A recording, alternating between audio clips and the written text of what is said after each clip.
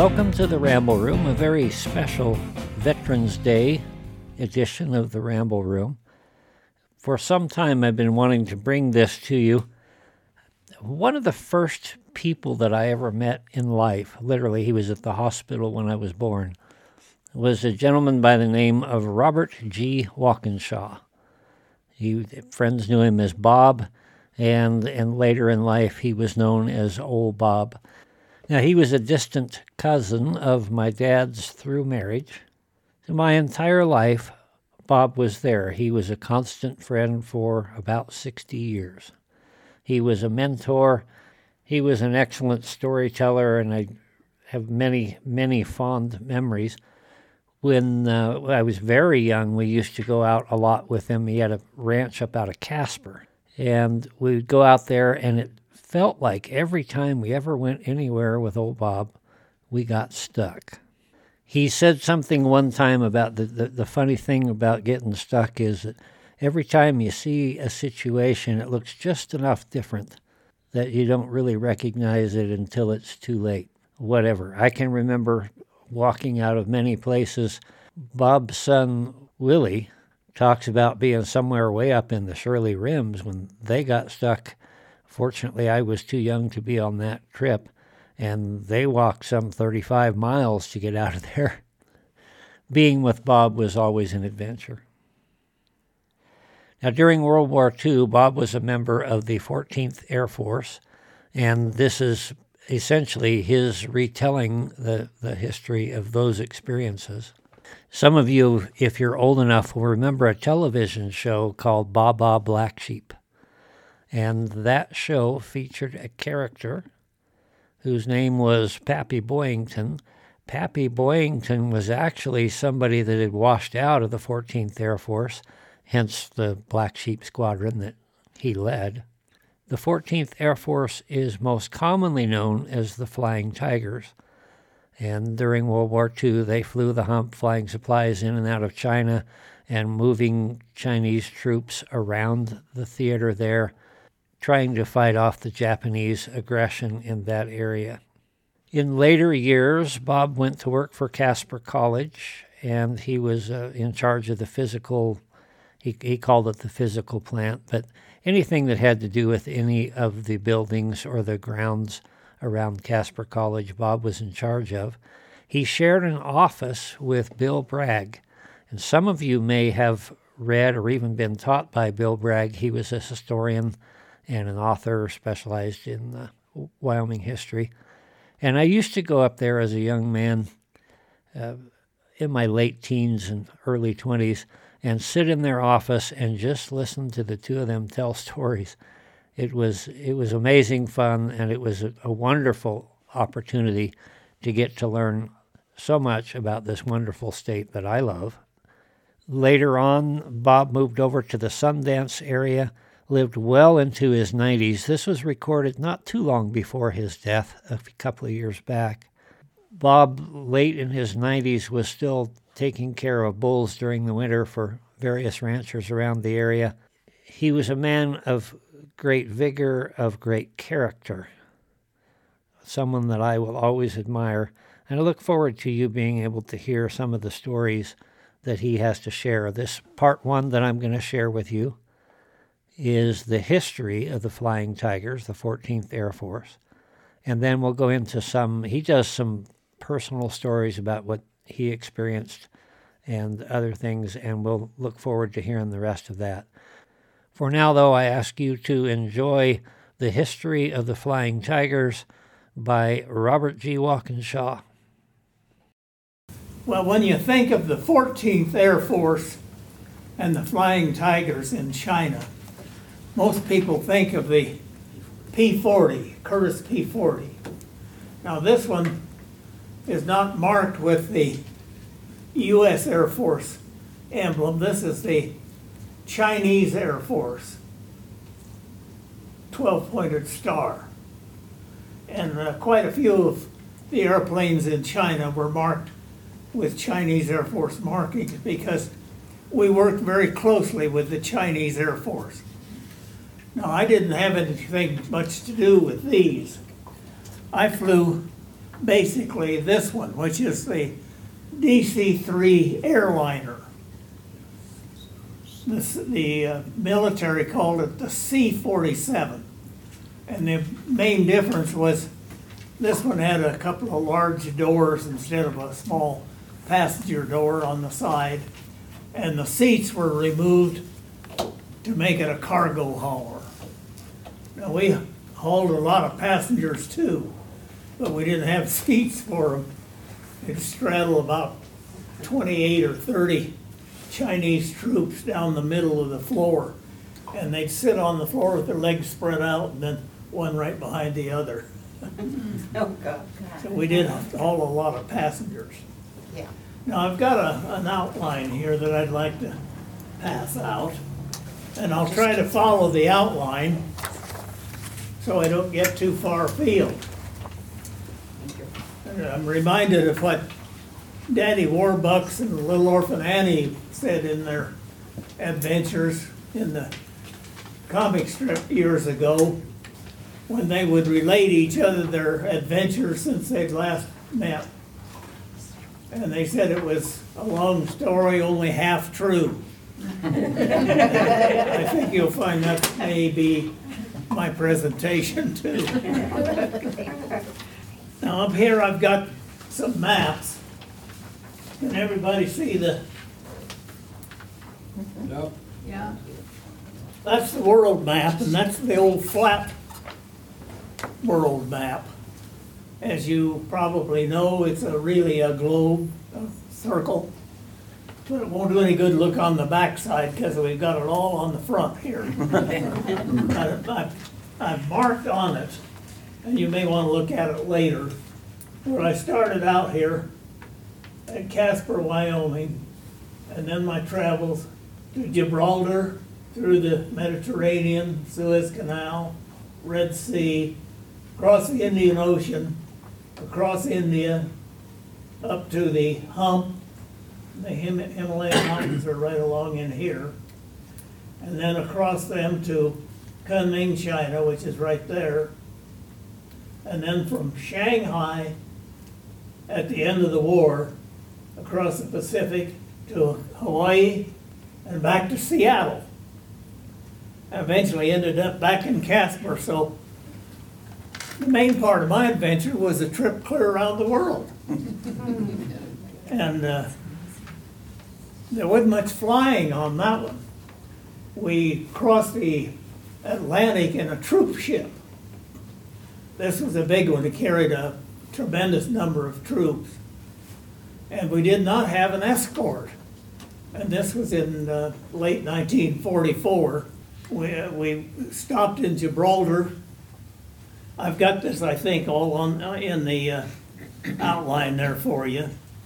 We stopped in Gibraltar for 2 or 3 days, but we weren't allowed off the ship. We had to stay on the ship. And you didn't get much sleep because every half hour or so during the night, they set off a depth charge. And that was to keep communists from swimming out to the ships from Spain and attacking explosives. Then we went across the Mediterranean to Alexandria, Egypt, and spent a day or two there. And the main thing I remembered about that was they took the garbage off and put it on a big flat barge. And the little native kids all swam out to the barge and went through all the garbage to look for something to eat. And we crossed the Indian Ocean. Again, we had no escort. The commander of our boat, which was the General Mann, USS General Mann, he said that his boat was fast enough to outrun anything that he was liable to encounter. So he had some firepower on the troop ship, but they kept wanting us to go in convoy. And the British threatened to shoot us there in the Red Sea because they wanted us to wait for a convoy from Aden to Bombay. But we didn't. We finally just went on anyway. And they didn't shoot us. When we got to Calcutta, or to Bombay rather, they put us on a train, and we went clear across India, the interior of India, by train. And that took a couple or 3 days too. I don't remember too much about that, except that every time you'd stop, there were a lot of salesmen collecting along the tracks trying to sell you all of their junk. And when we got to Calcutta, we went to a military camp called Kanchapara, and we spent several days there, maybe as long as a week.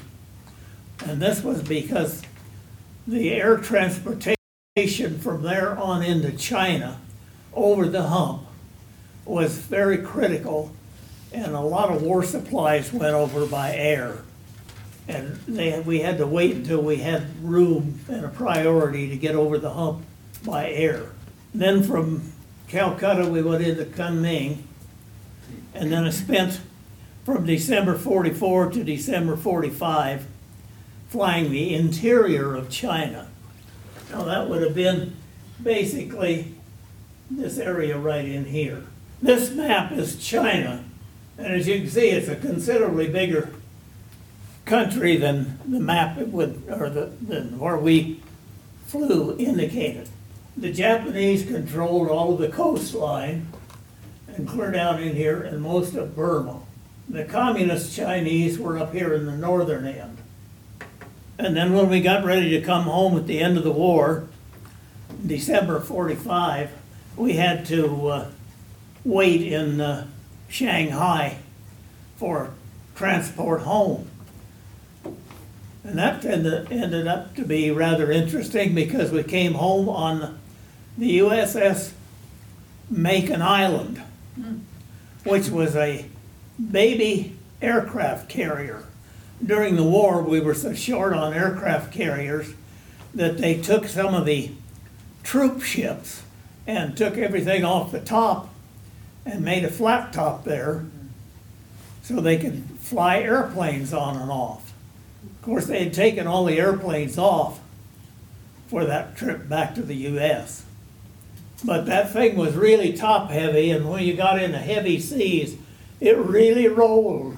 And that was quite an experience to worry about that one going under. It seemed like it was going to turn turtle any time. It would list so far that my little room was an old gun pit on the side. And when they'd get that roll clear over, you could almost reach the water from the railing. And some of the boys spent a lot of the time up in the command post, the wheelhouse, watching the list meter. They were sure it was going to roll. We finally got into Seattle and were assigned to Camp Lewis, which was a large Air Force base, or a large Army base. And the 14th Air Force was then disbanded. Now, the 14th Air Force is still a numbered Air Force and has been reactivated and is still active. It's now at Vandenberg Air Force Base in California. And they have a lot of satellite bases all over the world because they're now in charge of all the satellites and missiles. They keep track of the ones we shoot, the ones other people shoot, and they keep track of all the navigation satellites. And I haven't kept up too much on it in the last few years. Peterson Air Force Base is one of their satellites.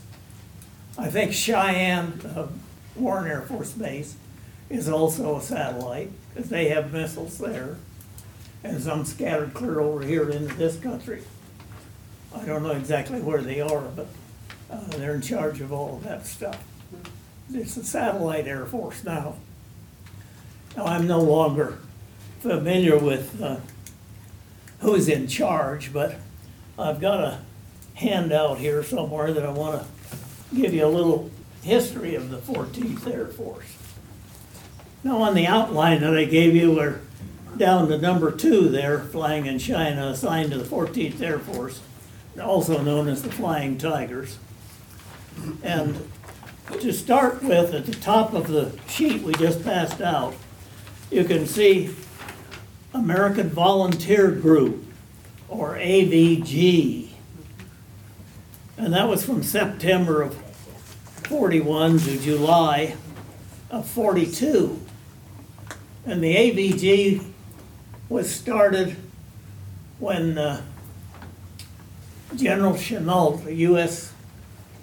general who was retired from our Air Force, was contracted by the Chinese government to train the Chinese Air Force.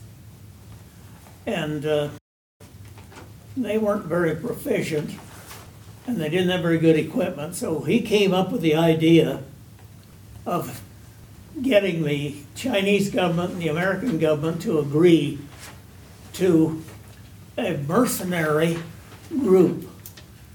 And these mercenaries were U.S. Air Force, it was called the Air Corps, by the way, at that time. They were Air Force pilots and personnel who were allowed to resign and volunteer to go to China. And of course, there was a lot of ground personnel, mechanics and radio people, and support people also. But they were all originally Air Corps people, and they were under contract with the Chinese government as mercenaries. And they engaged the Japanese, starting right after Pearl Harbor, over in Burma and around Calcutta. So they were in it early. And then a little later, if you go down the big chart, the American Volunteer Group became the China Air Task Force. That's in the upper left corner there. China Air Task Force was when the U.S. military, the Air Corps, Army Air Corps, took over the operation of the AVG. Now there's an interesting story there. There was a general in charge of the 10th Air Force in India. His name was General Bissell. He and Chennault had tangled years ago when they were both younger officers in the Air Corps. So they did not get along very well. He was a problem all the time we were in China. But then from the China Air Task Force, the 14th Air Force was born in March of 43. And then, as I had already told you, it was deactivated in December of 45, or actually January of 46 at Seattle. Now, my assignment in China was to the 14th Air Force, but the squadron assignment was the 14th Transport Section. In the upper right corner of that double sheet, I have circled in red the 14th Transport Section. By the time I got there, in late 44, the name had been changed. So if you go down to the about center bottom there, you'll see 322nd Troop Carrier Squadron is highlighted in red. So that was what they changed the name of the 14th Transport Section to 322nd Troop Carrier. And we were known as 322nd Troop Carrier for the rest of the war. Now, after the war was over, in about August of 45, the 14th Air Force started to come home, but they left us there, and they reassigned us on detached service to the 10th Air Force, and we were left in China until December to move Chinese troops into the areas that had been occupied by the Japanese. And we had to stay there until we got those all hauled. Now, we took those from Hankow, China, and Peking, the present capital is way up north. And I've got a mark on there, I think it shows an arrow going on north. So this is where we were hauling the Chinese troops to occupy northern China, which incidentally, and I had mentioned this already, was occupied by the Chinese communists. And they took a dim view of us bringing nationalist troops into their territory. They wanted to take it all. So we had Japanese troops who had surrendered, were still armed, and they were guarding our airplanes and our operation at Peking from the Chinese communists. So it kind of got confusing. You weren't sure who was your friend and who wasn't. While in the 14th Transport and later the 322nd Troop Carrier, most of our flying in China was down in this area here. Occasionally we would get up north, up into some of these bases. And very seldom did we have any missions up into the communist area or Tibet, which was up in here. Once in a while, I never did get on any of those. Chikyang was our main base, right about there. Our Kunming was our headquarters, and most of our flying then was from Kunming to Chikyang. And then Chikyang was a refueling stop. And from there we took supplies out to all these other bases in this area. Because these boys didn't fly until we brought them gasoline and bombs and ammunition.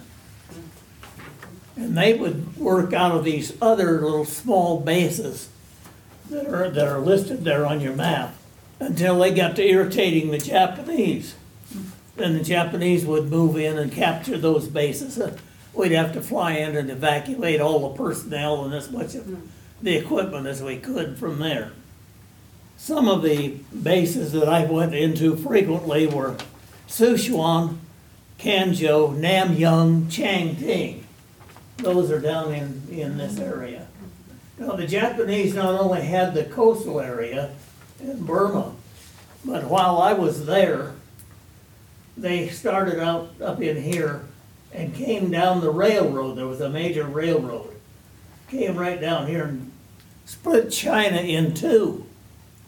So they got some of these bases. They came very close to getting Chikyang, but they did get those eastern bases back in here. Those all had to be evacuated. And we had the 20th Air Force in China at that time too. They were flying the B-29 Superfort, and their area was up in here. There's a little area on your map there, and they had about 3 or 4 airfields up in their area. Now, we did not have to supply them. They did their own supply with their B-29s. Chongqing, which is right along in here, it's kind of hard to see Chongqing there. That was the wartime capital. Originally, the capital was in Peking, but during the war, of course, the Japanese held Peking. So the capital was moved to Chongqing. Interesting place, too. There were 2 airfields there. One was down in the bottom of the river, and we didn't go in there. That was too tough. Just the experienced airline pilots and some of the more senior Air Force pilots flew into that one, because you had to drop down into this real steep, deep canyon, about like our Grand Canyon, and land on a sandbar in the bottom of it. And then to get up to the city, there was something like 70 or 100 steps that you had to climb up to get to town. Now, when the war was almost over, I was stationed at Liangshan and flying out of there temporarily. I got up to Xi'an, and that's marked, Xi'an's way up top there too. There's a little green arrow in the word Xi'an at the top of your map, upper left. And Sion is the area where the terracotta warriors were unearthed quite a few years later. Of course, we didn't get to see them, and we didn't have shovels with us. On the top of page 2 of your outline, that word Mincy is misspelled, but anyway, that's down near the Burma border. This would be a typical mission in China, and quite a few of them were kind of memorable, and you remember them vividly.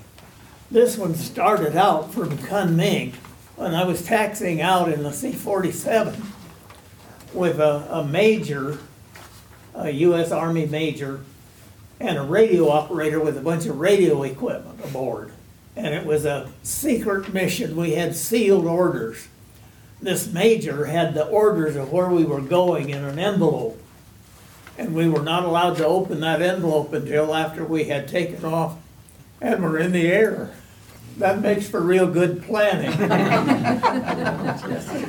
Don and Gib could appreciate that. We flew down to that base, and the letter said to beware that nobody had been in there for a long time. The old AVG had used that base when they were working down in Burma and over toward Calcutta. So nobody had been in there for a long time, and it was just a great, huge, open grass field. So we flew down there, found it, and landed okay, offloaded the radio operator, who was going down to work with the Chinese Army, and he was to be their communications link with headquarters. I started to taxi the C-47 back to take off, and I don't know if you other two fellows were taught that you use all the runway available for takeoff. So I went as far as I thought I could go on this little grass field, figuring to need all the room I could possibly get for the takeoff. Wasn't a very big field. And it got harder and harder to keep that airplane moving on the ground. And finally, it just tipped up like this. The wheels were stuck in the mud. And I remember the lieutenant, I can't say his name, I've got that problem. I come right up to the name and then I can't say it. But he was a pilot in our squadron. He came running out to the airplane and stopped us.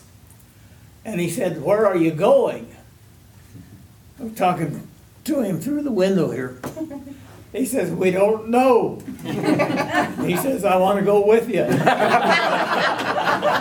it Paramount? No. There it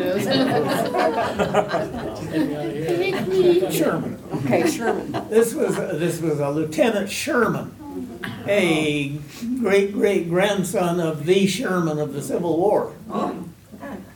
It seemed that he had been back at Chikyang, and out behind the control tower at the Chikyang airfield was a big crock of water sunk in the ground with a cap on it and a tin cup on a chain. So you could go out there and get a cool drink of water, because you really had to be careful of all the water in China. It was all potentially contaminated. We were taught to, when we wanted a drink of water, if we had to deal with the Chinese, we asked for ling kai shui. That was cooled, boiled water that had to be boiled before you could drink it. So this crock of water had been prepared for the American personnel flying in and out of there. Sherman had gone back there and found a Chinese fella drinking out of the tin cup. And he pointed to the sign in Chinese, and the Chinese just told him to get lost. So Sherman hauled off and busted him right in the face and knocked him down. Well, it turned out he was a colonel in the Chinese army. So they were looking for Sherman. He caught a ride back to Kunming, and we were just taxiing out, and he wanted to know where we were going, and we didn't know. That suited him fine. So he got aboard with us. We got down there to that Mensi Field on the border of Burma. Got the airplane stuck, and he was even happier, because it meant he would be stuck there with us for till everybody forgot about his problem. Yeah. And the Chinese then offered us a place to stay all night. They had some benches, and they strung these benches out in a big room. It was probably as big as this room. And then they put some old pads with straw in them, rice straw, I presume, for a bed. And while they were fixing that, the open ceiling had open beams and rafters. And we could see the big rats running back and forth on them. So we told them we thought maybe we better go back and sleep in the airplane. And we didn't stay with them.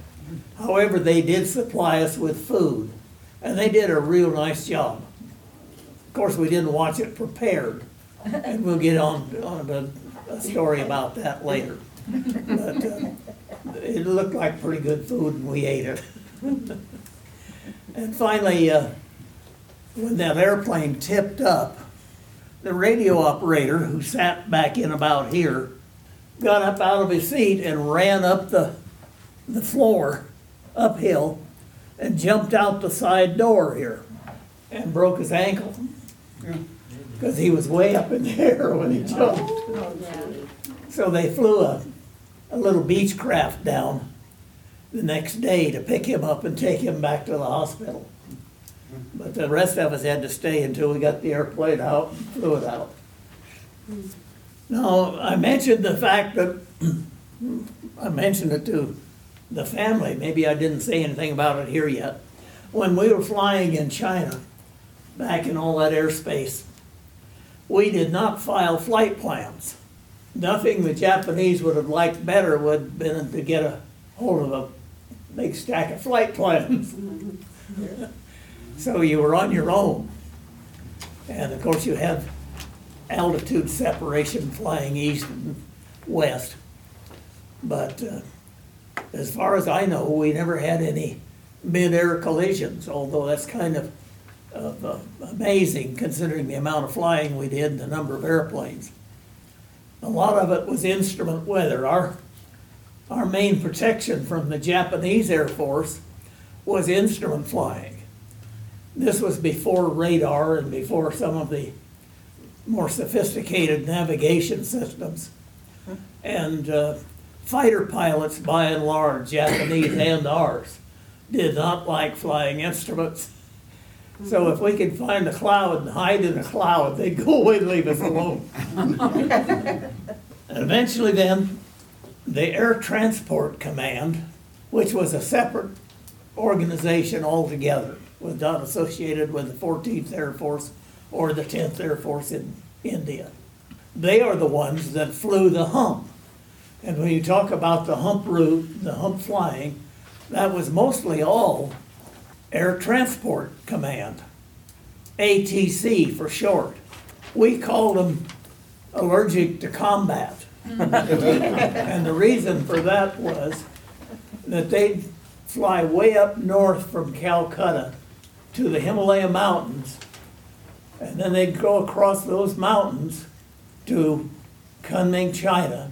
The minimum altitude for safe passage there was 18,000 feet, which means they had to be on oxygen. Well, we never had any oxygen the whole time I was in China. And the highest mission I ever flew was at 20,000 without oxygen. The radio operator passed out, and I got to where everything was double. All the instruments were double. Oh, wow.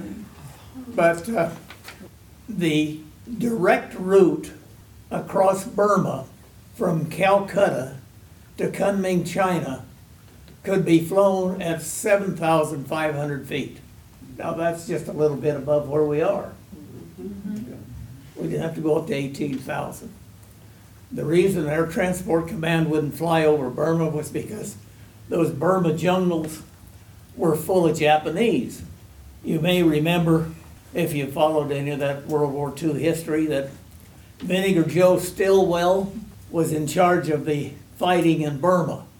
And the Japanese ran him out of China, or out of Burma. So there was lots of Japanese down in there. And ATC didn't want anything to do with them. So they went way up north, high altitude, across those largely uncharted mountains. And that route was called the Aluminum Trail, because they left airplanes smeared on those mountains all the way. Oh.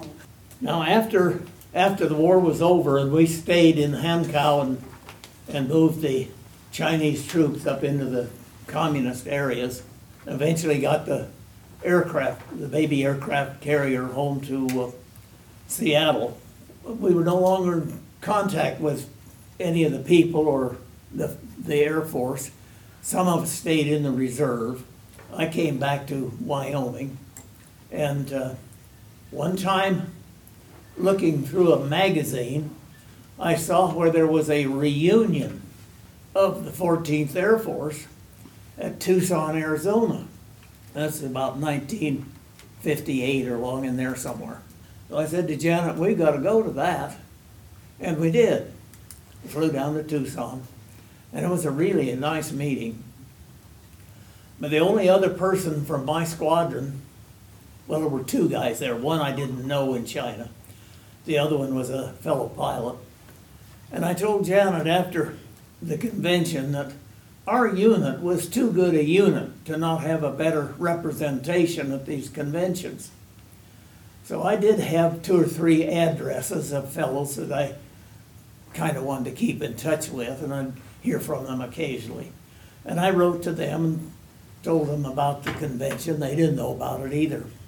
And eventually, we had the whole squadron informed about these conventions. And it got to where they held a convention every year in a different place in the United States. And we went to most of them. Now, they also had every year at Arlington Cemetery at Washington, D.C., a memorial service for all of the 14th Air Force people who had passed away in the last year. This association, 14th Air Force Association, was really good about keeping in contact with all of the members of people who would sign up in the association. And so it got to where I had at one time 165 people on my mailing list. And when we'd go to a convention, our squadron would have the most people of any squadron of the 14th Air Force in attendance there. We'd have maybe 20 or 30 people out of that bunch. Now, people ask me, how many people were in your squadron? Well, that's a number you can't tell, because over those years in early 1940s, they came and went. You know, they'd come in, they'd fly their missions, they'd come home, and another group of pilots would come in and fly missions and go home. So it varied a lot. Then when the war was over and we went to Hankow to move those troops, they sent us all kinds of people. We had people everywhere, all kinds of them. I don't know how many. I would guess maybe several hundred. And that brings up another story. When we were at Hankow, was the closest I ever came to getting killed, I guess. I kept telling our boys in my squadron how lucky we were to have been sent to China, that we could have been killed in any other theater, Europe, Italy, North Africa, South Pacific. Because our flying was reasonably safe. Like I said, we hid in the clouds most of the time. And the Japanese were pretty well under control by the fighter squadrons and the bomber squadrons. Hankow, where we were flying the Chinese troops. We were staying in some large aircraft hangars, great big ones. We had bunks set up in the hangars and slept in there. And this had been a Japanese-held base. when the war was on. And the mess hall was in one of the hangars. And I had gone down to the mess hall for lunch one day and came out. As I came out, I walked over to the next adjoining hangar, and there was a Chinaman there selling nuts. So I stopped to dicker with him for a few nuts. And while I was talking to him, looking back between these two big hangars, the mess hall and the one that some of our troops were sleeping in, I saw a great huge flash of fire back behind the mess hall hangar. And the thought I had at the moment was, some cook has blown up a gasoline stove, because they did their cooking on gasoline stoves. And I was just sure that's what had happened. They'd blown up a stove. But that was just a second or two before this shock wave hit those hangars that just rippled them. The whole thing, they were big sheet metal, and the whole hangar just shook. And I turned around and ran across the runway to where I knew there was a foxhole or a Japanese gun emplacement. There was a hole in the ground anyway. And I jumped into that. And on the way over there, I remember a tree stump, a great big one, great huge one, with all the roots sticking out, sailed over my head, and it was slow motion going in over in. I could have almost touched it. And that was really the closest call I think I had during the war, or shortly after the war.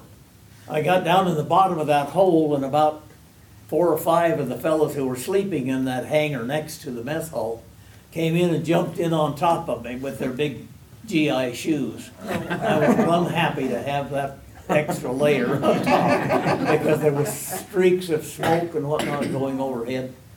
It turned out that an ammunition dump behind that hangar had blown up. It wasn't a stove at all.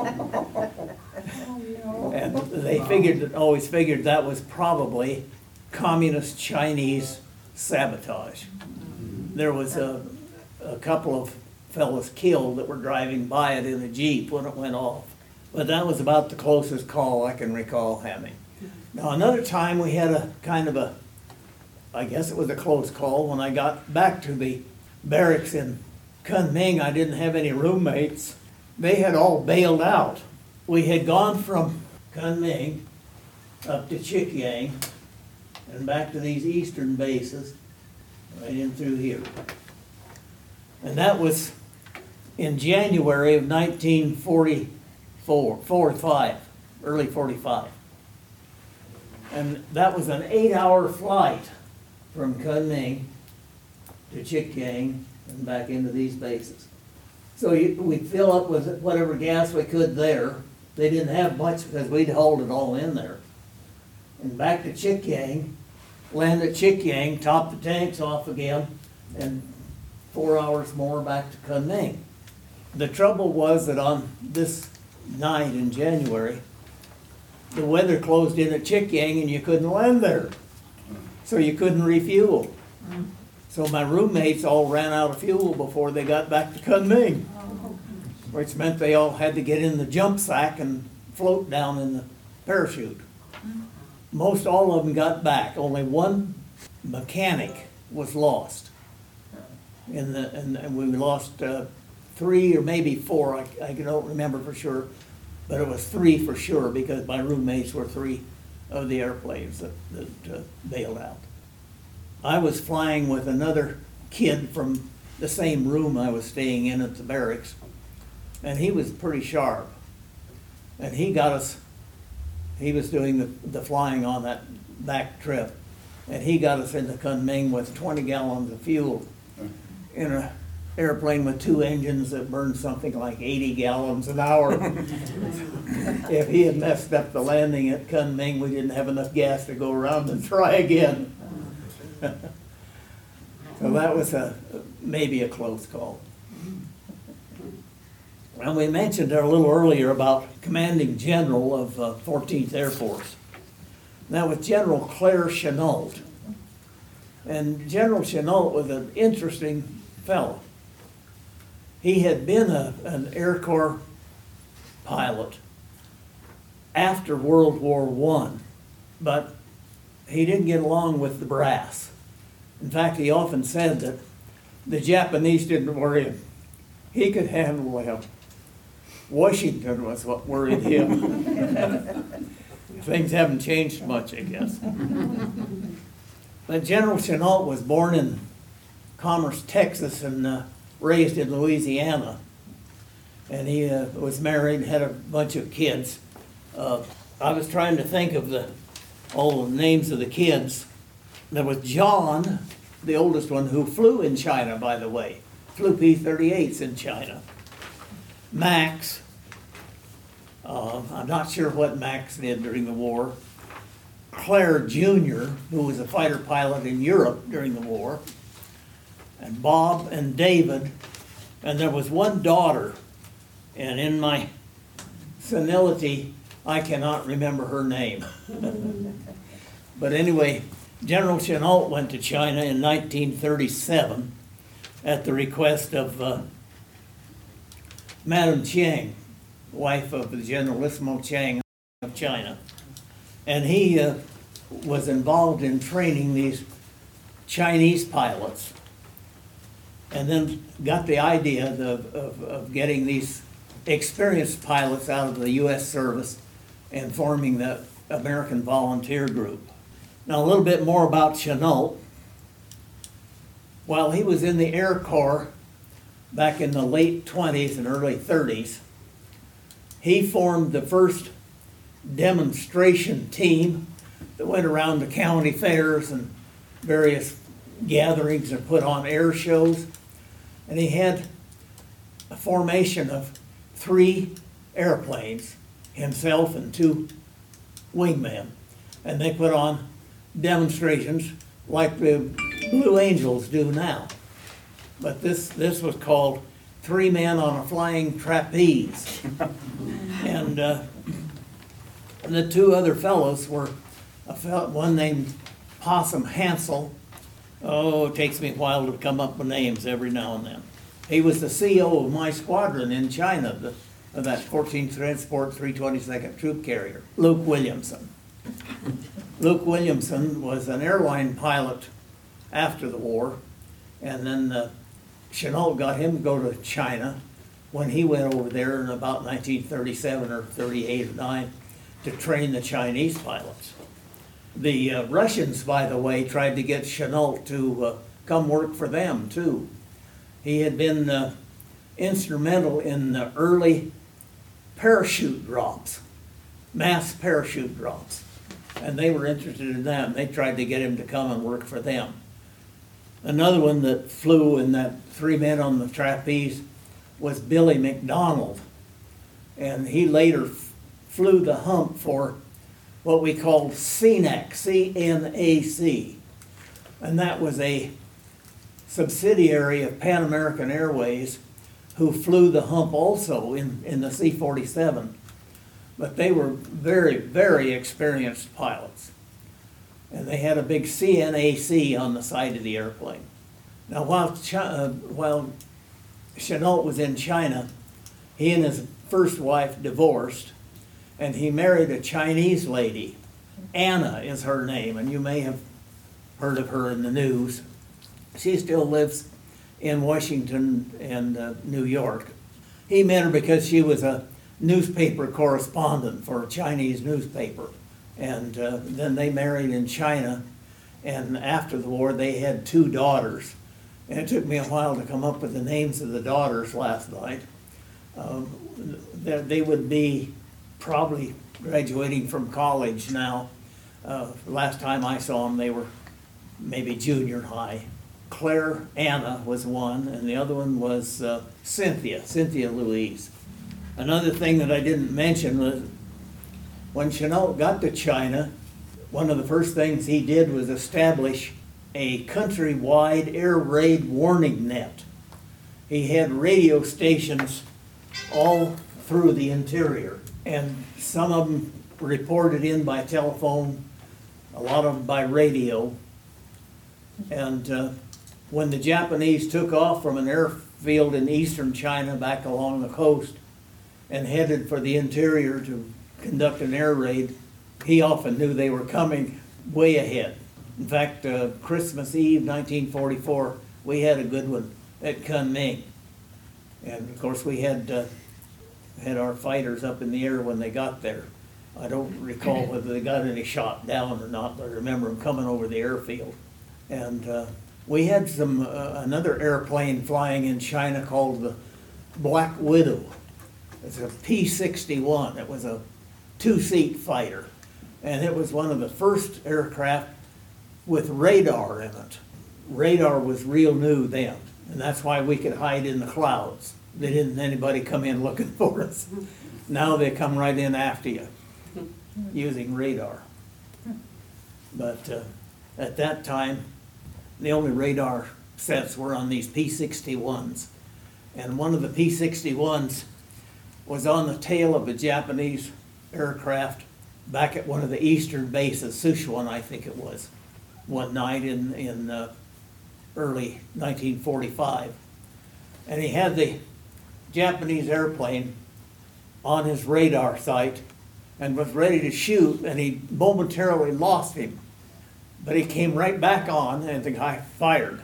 The problem was that what came back on was a wounded U.S. Air Force B-24 that had been on a raid, and he shot down the B-24. He didn't know it until the navigator on the airplane walked into the base and reported it. So that was one of the sad things that happened. Now, I mentioned earlier about preparing the food. Whenever I'd go somewhere as a little kid, as soon as I got home, my mother always had question number one: what did you have to eat? Well, in China, the food service and the barracks, or we call them hostels, were all supplied by the Chinese government. And we had an American mess sergeant in each mess hall who supervised the thing. But most of the help and the assistant cooks were all Chinese. So we ate a lot of Chinese food. Bean sprouts, and that's something I never see in a Chinese restaurant anymore. We ate lots of bean sprouts. A lot of eggplant, a lot of eggs, and I never figured out where the chickens came from, because I don't remember seeing any chickens in China at all. And I mentioned this to a Chinese friend of mine, and he said, they're duck eggs, not chicken eggs. When you drive down the road in India, chickens were going everywhere. There were lots of chickens there, but I never saw any chickens in China. But now another story. I was down at Nanking.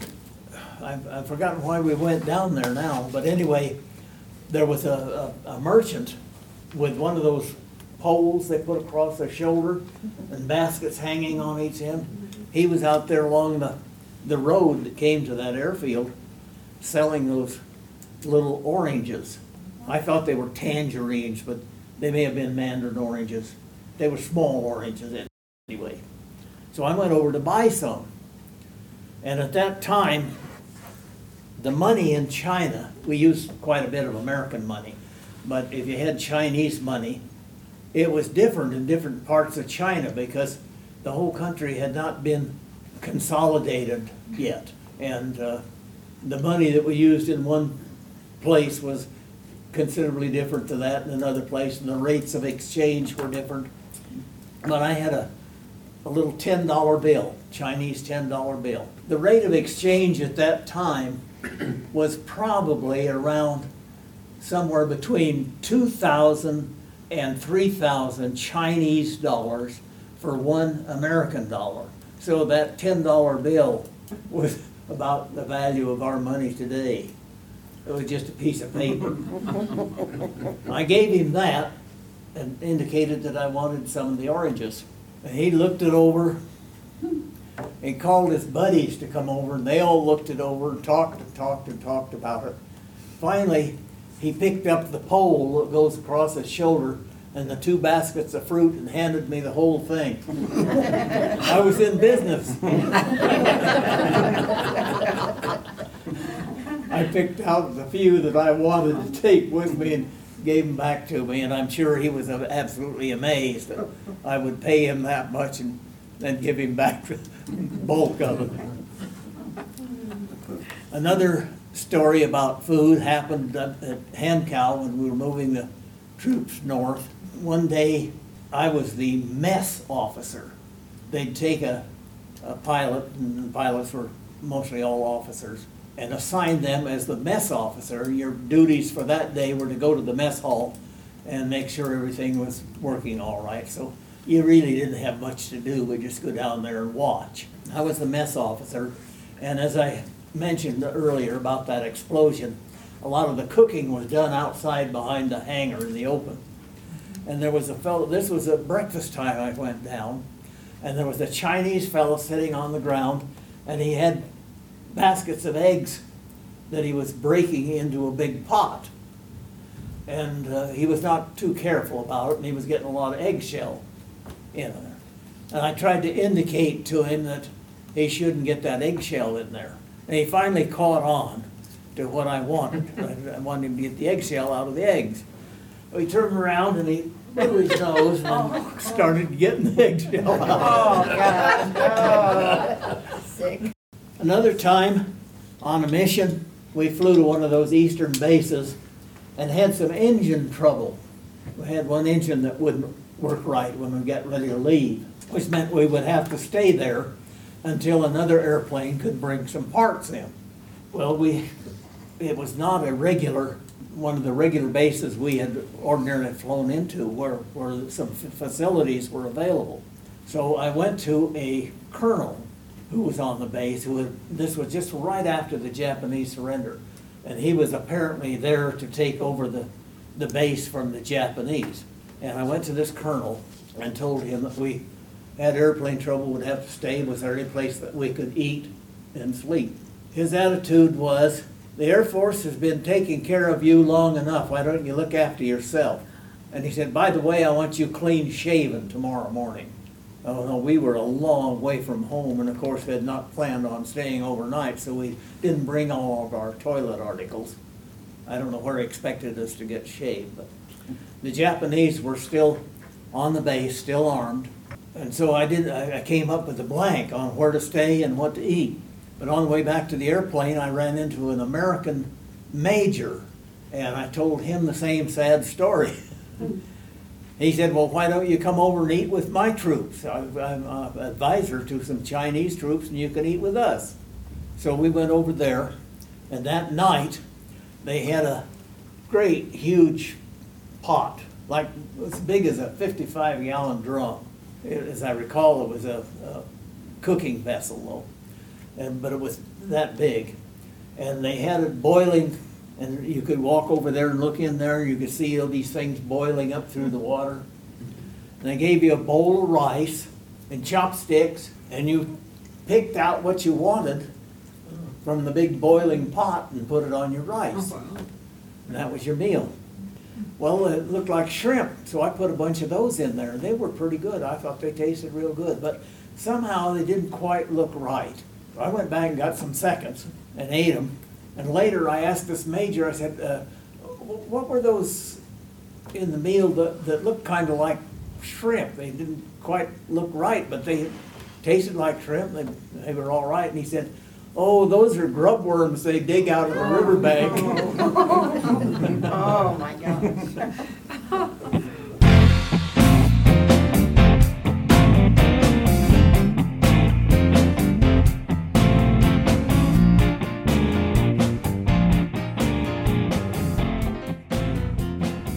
You're listening to the Independence Network. Pick a topic. ZZ Top's beards. You know, No. when I was like 17, don't tell anybody this, but I had a thing for ZZ Top.